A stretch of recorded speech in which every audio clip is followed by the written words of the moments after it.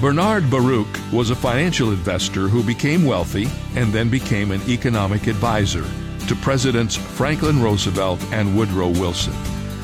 His exposure to the financial and political worlds led him to this conclusion: vote for the man who promises least. He'll be the least disappointing. That pessimistic outlook on politicians reminds me of something Jesus said. He said, "Let your yes be yes, and your no be no." In other words, say what you mean and mean what you say.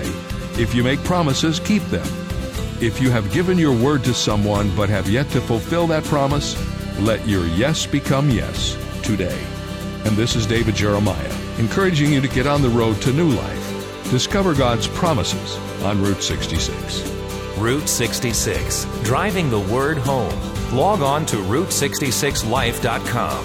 Start your journey home today.